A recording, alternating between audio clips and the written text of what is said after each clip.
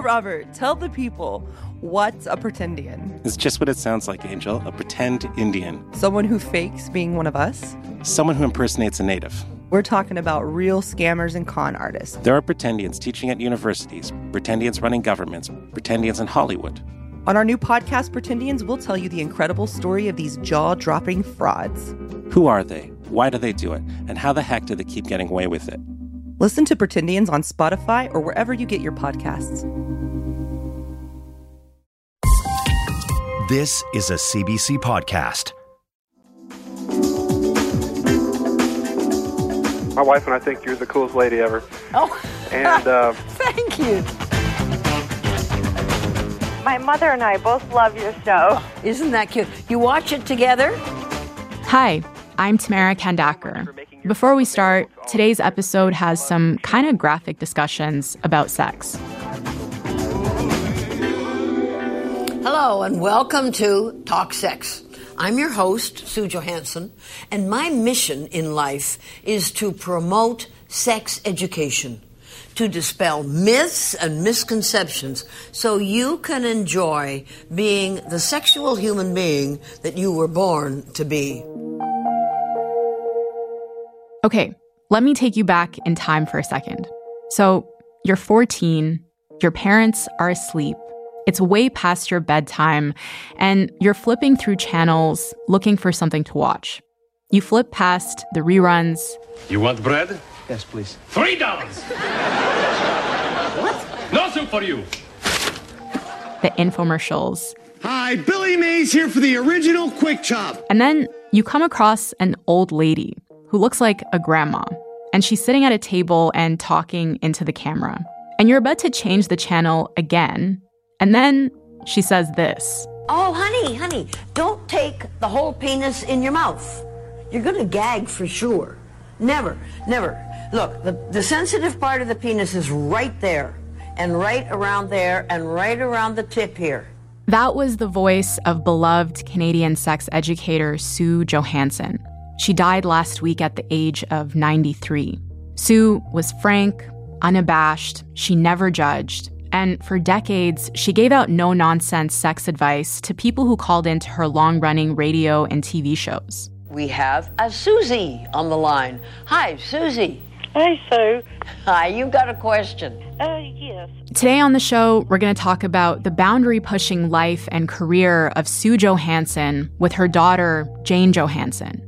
And later, Dan Savage, sex advice columnist and host of the podcast Savage Lovecast, is on the show to share his best memories of Sue and to explain why the fight for quality sex ed is just as relevant today as it was in the 80s and 90s.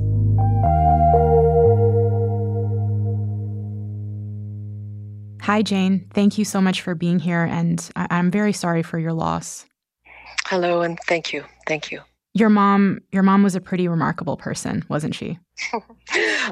Yeah, to put it lightly, that's being very gentle and gracious. My mom was remarkably huge. She was. She was an icon. The news of your mom's death, it was met with an absolute outpouring of tributes. People just adored her. What kind of stories have people been telling you about Sue since she passed? Well, first off, I can't believe the amount of outpouring. I think the morning after my mom passed, it felt like my phone was going to explode, like blow up completely. I was overwhelmed by just the response that people, were giving to me, and the feeling like she was everybody's mom. So I feel like everybody felt like they lost their mother or their grandmother. So it was a really mutually shared experience. And just on that note, there was, something just came through today on a text. They were talking about listening to my mom in the car, driving down Queen Street, windows wide open, as she's talking about penis size. And they wanted everybody on Queen Street to hear what they were listening to as they're laughing and enjoying her banter. Amazing. On camera, Sue seemed like the kind of person that anybody could talk to. She put the caller so at ease. Is that what she was like in person too? 100%. my mom was, what you saw is what you got. She did not try to be anything than what she was. I think it was really important to her that she feel like people could be comfortable with her, so that if they were comfortable, then they were more at ease talking about a subject that we usually are uncomfortable talking about. Her audience is more than double the competition. They tell her things they'd never tell another living soul. She says the reason is simple. Because they're desperate. They can't find anybody else that they can really open up to, who will trust, who will not put them down. Do you remember your first introduction to your mother as a sex educator? I don't know if it was really my first, but I do remember her talking to my friends. And so I would come home from school, I'd bring friends home from school, or boyfriends that I was dating at the time. I would leave the kitchen, they would stay.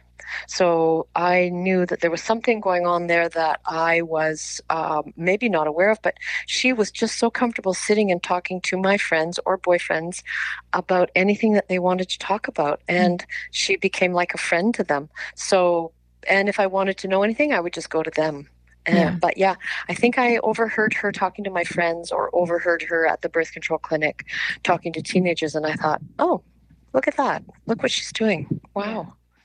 And clearly your friends felt comfortable enough opening up to her and talking to her about these things.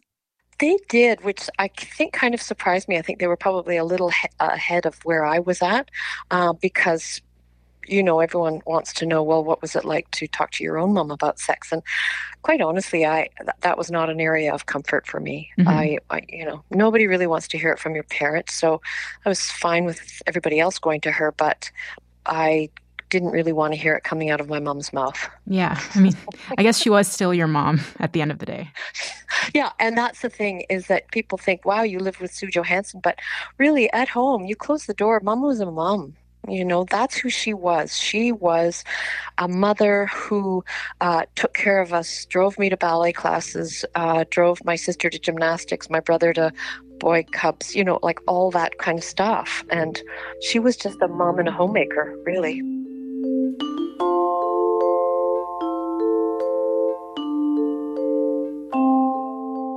I want to play you a clip from CBC's archives. This is from 1986, and this is Sue talking to an auditorium of teenagers.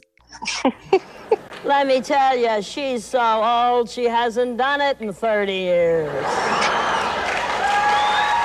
She couldn't talk to her own kids about sex, but now Sue talks to other people's kids by the hundreds. I figure I've got about 15 seconds to establish credibility, to prove to you that I know what I'm talking about. Today, it's grade 9 and 10s in Kitchener. One stop on a lecturing tour that takes her across the country. She made it fun and different from health class or something like that, where you have to learn it and then write a test on it. But here it was something that you could just listen to and think about.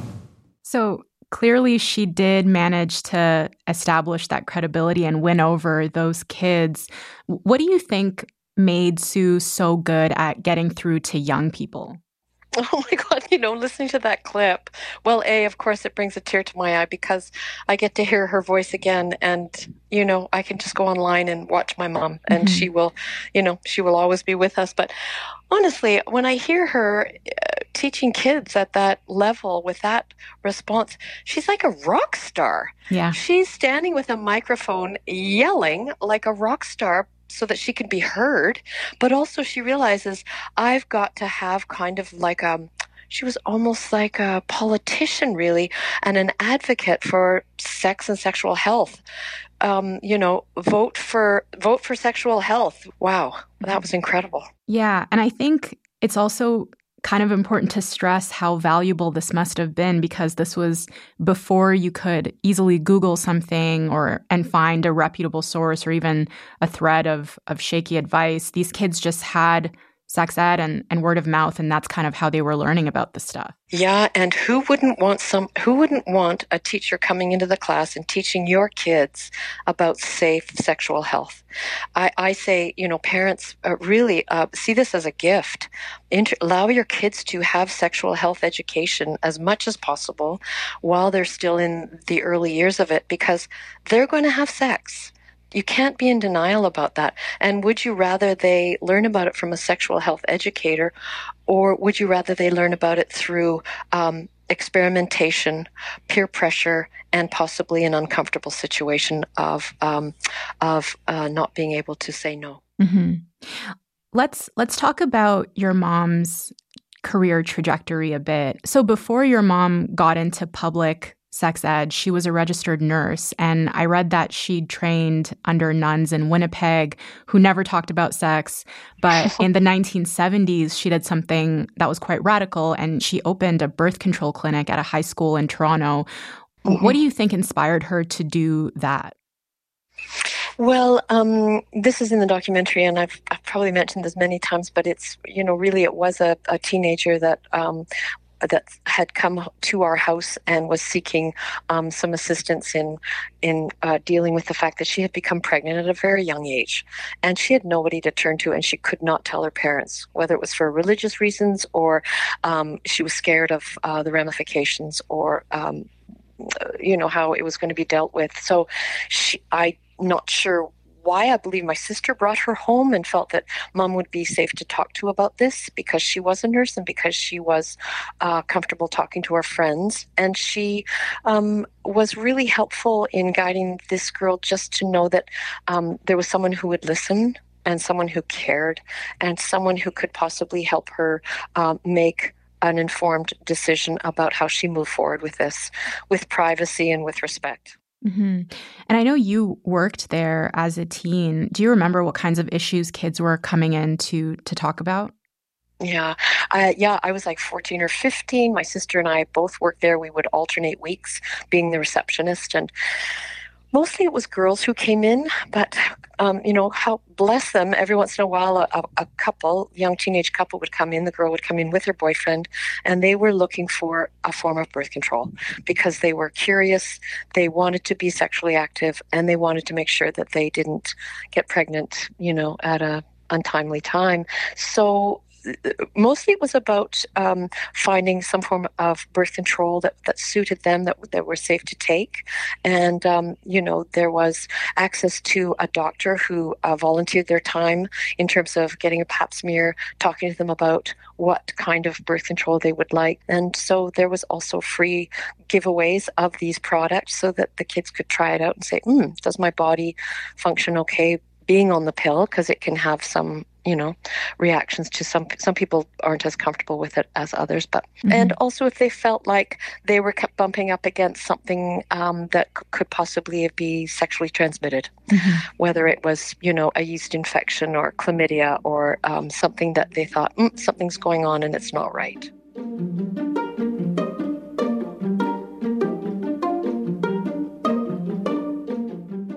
So eventually she transitioned to working in radio and then, of course, became a TV sensation with a live call-in show, Sunday night sex show, and then she broke into the U.S. with Talk Sex with Sue. Tens of thousands of people would call in. It became this international sensation. But in the early days of the show, there really was nothing like it on TV. So what kind of pushback did she get as she got started? Was there a backlash? I think the only backlash she got was people phoning in saying, you can't say that on the radio. Initially, I think people did call in and say, you can't use those words. All those, what we consider swear words, you can't use those. And you shouldn't be talking about such intimate or unusual sexual practices on the air that other people have access to. And, Mom was... She was aware of all these phone calls or anyone that was, pushing back against this. And she went, well, this is how it needs to be told. And this is how we hear it. And not defiantly, but I think in her way, just try and stop me. Like, and people were like, well, she's way too popular to try to stop her. I think people looked around and went, well, this is going over so well. Everybody needs this. Everybody loves Sue. My pushback is not going to go anywhere. It's just not. And she soldiered forward and broke the ice with a lot of taboo words and topics. What do you think your mom would say about what's happening in the U.S. today around access to abortion as well as gender affirming and sexual health care? Oh, Isn't that just so disheartening? Like, even the fact that we have to talk about it, even the fact that it has to be a question it just makes my heart sink, because I know when I talked about it with Mom a few years back, I was saying, this is turning around a little bit, Mom. It's going against all the stuff that you were so fighting for. And I remember my mom shaking her head and just dropping her chin to her chest, like in a form of defeat and in a form of, I think she was a little bit heartbroken, actually. And then when the Roe versus Wade was overturned, it just... I think she would have almost wanted to pass then, quite honestly. Mm-hmm. And I don't mean that jokingly. I mean that she just felt like we were taking so many steps back, and that, Canada is not, very good in that either. And she just felt like helpless, because now there was nothing that she could do, because she had retired at that point, and she's not able to get out there and be a warrior for that. Yeah, she really was a trailblazer. Jane, thank you so much. I'm so sorry for your loss, but thank you for sharing your mom's story with us. Oh, you are most welcome. It was my pleasure. Bye-bye.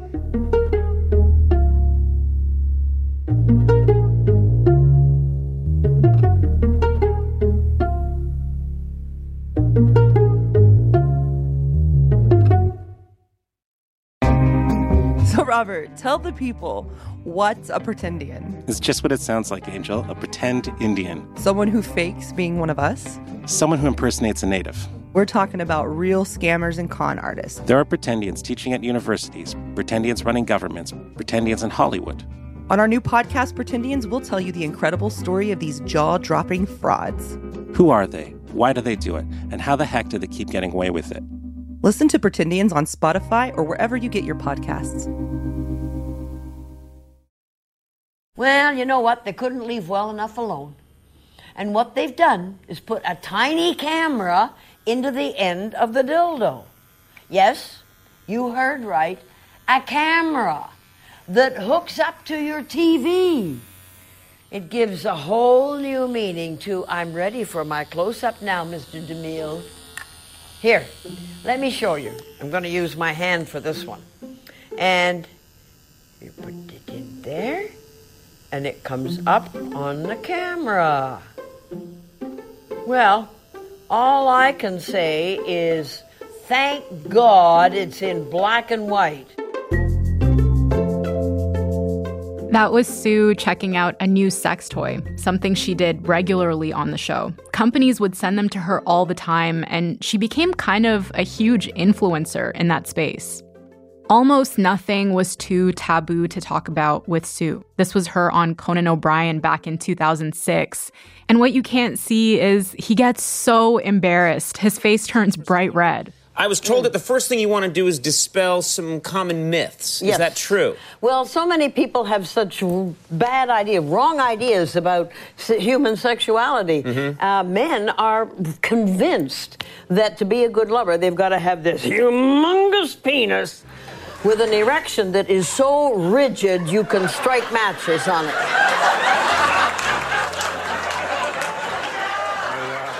Sue Johanson normalized having awkward conversations, and I wanted to talk about the value of that and Sue's legacy with sex advice columnist Dan Savage.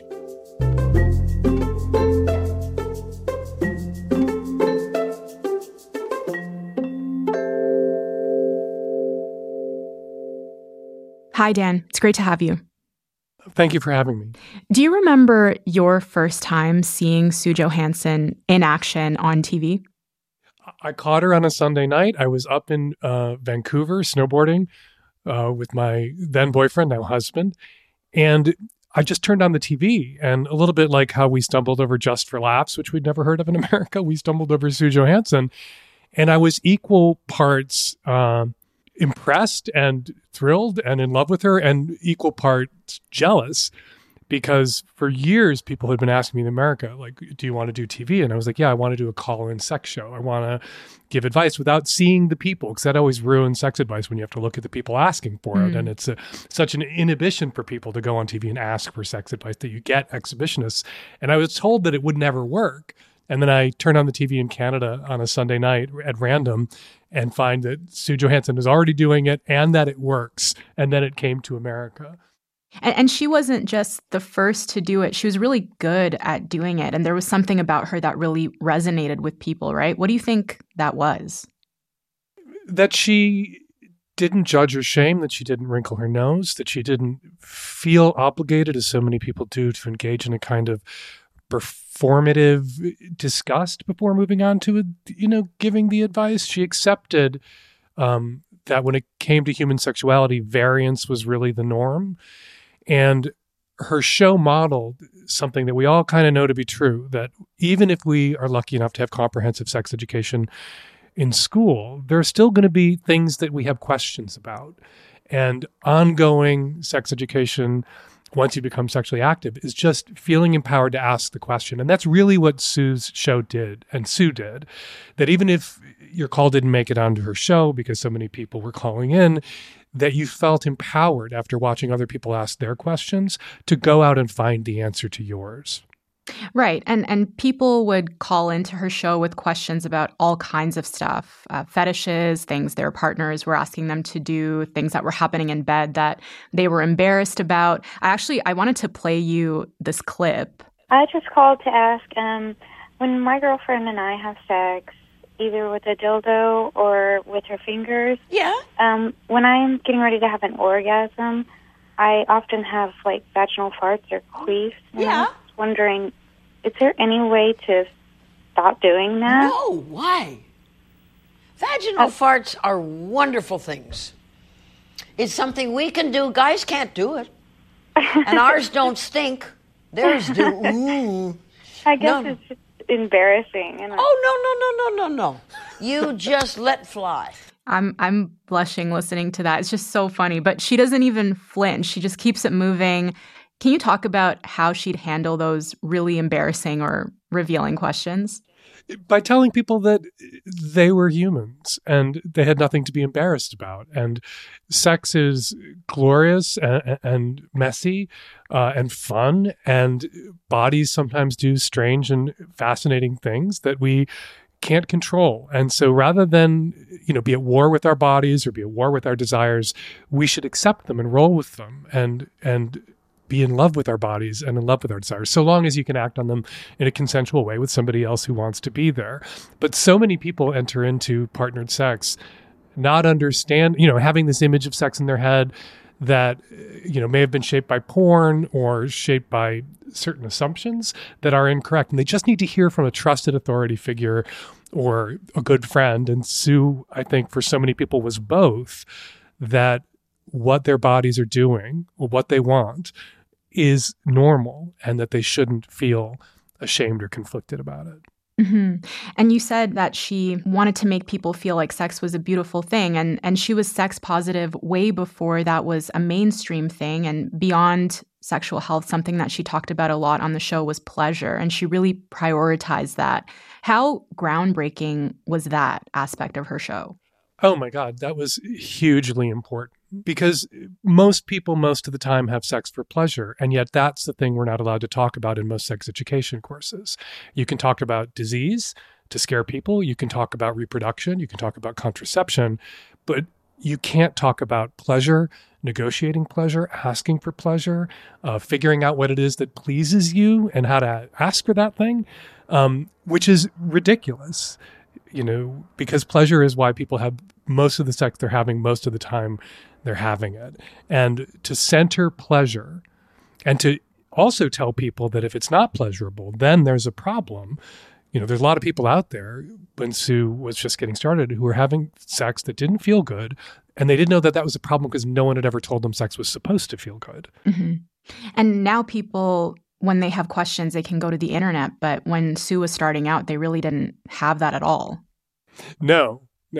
And people do go to the internet. And because, again, like I said, Sue and others put it in people's heads that if they had questions, they had a right to go get the answer that they needed, to be pleasured, to give pleasure, to feel safe, to do or not do what they wanted to or weren't comfortable doing.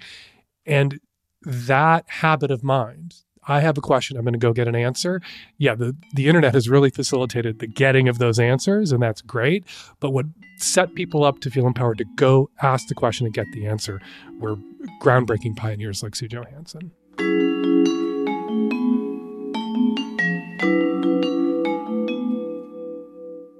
There was one thing that I wanted to talk about, which you talked about in this documentary that was made about Sue last year.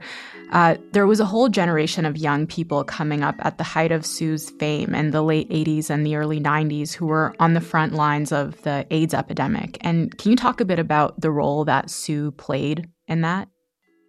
Well, I'm a 58-year-old gay man who came out in 1980 right into the HIV/AIDS buzzsaw. And what all of us needed at that moment was reassurance and information.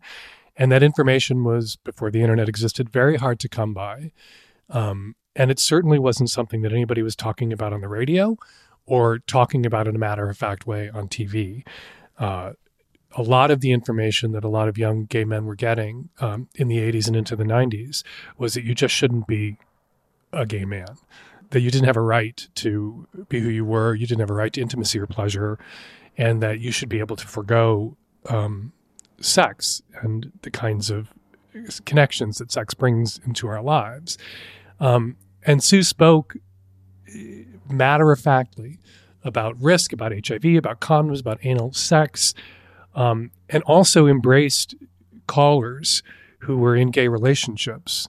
And there wasn't a lot of affirmation at that moment. There wasn't a lot of embracing of gay people, gay sex, gay relationships at that moment. And for gay people to feel seen and affirmed by this authority figure on television at a time when most of the media pretended we didn't exist, or it would have been better for everyone, including us, if we didn't exist. And at a time when some people on the religious right were celebrating our deaths, that was huge. That she saved lives. She saved lives.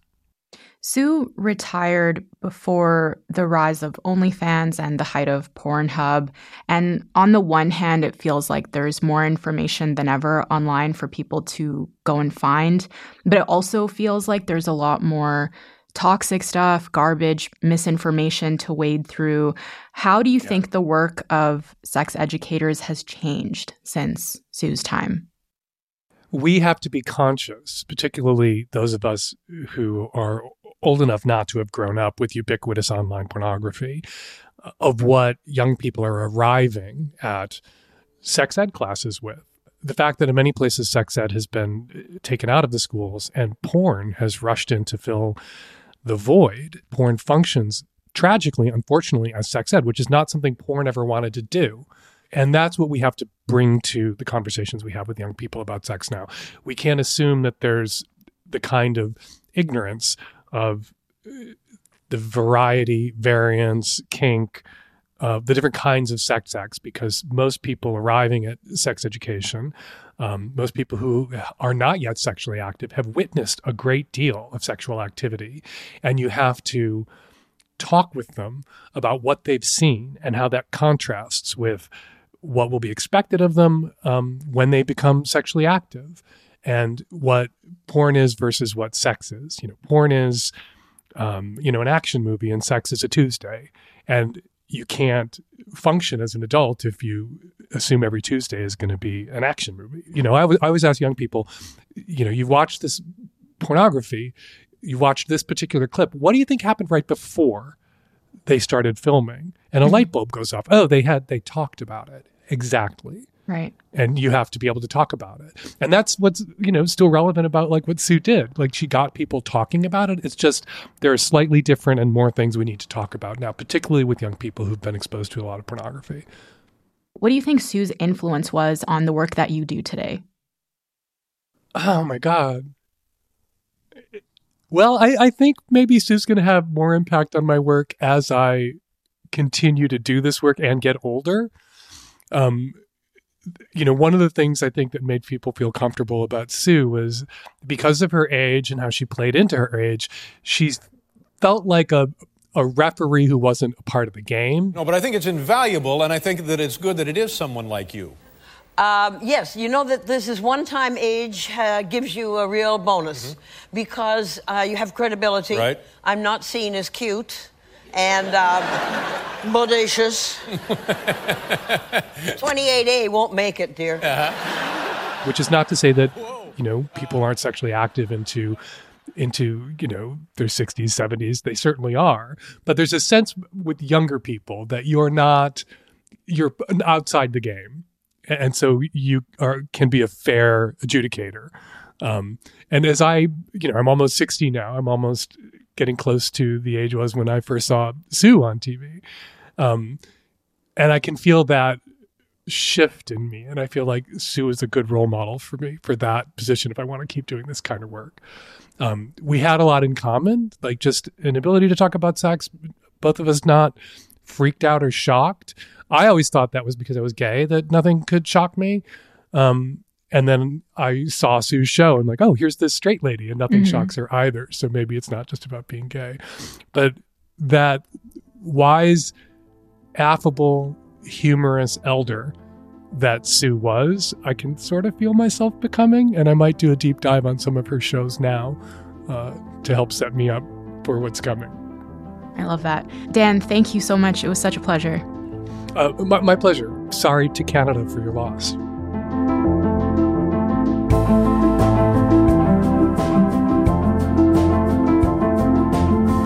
That's all for this week. Front Burner was produced by Derek Vanderwyk, Lauren Donnelly, Imogen Burchard, Shannon Higgins, Joyita Shengupta, and Dennis Kalnin. Our sound design was by Mackenzie Cameron and Sam McNulty.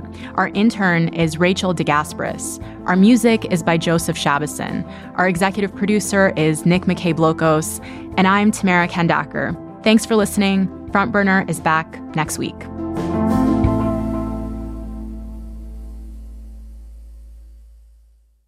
For more CBC podcasts, go to cbc.ca/podcasts.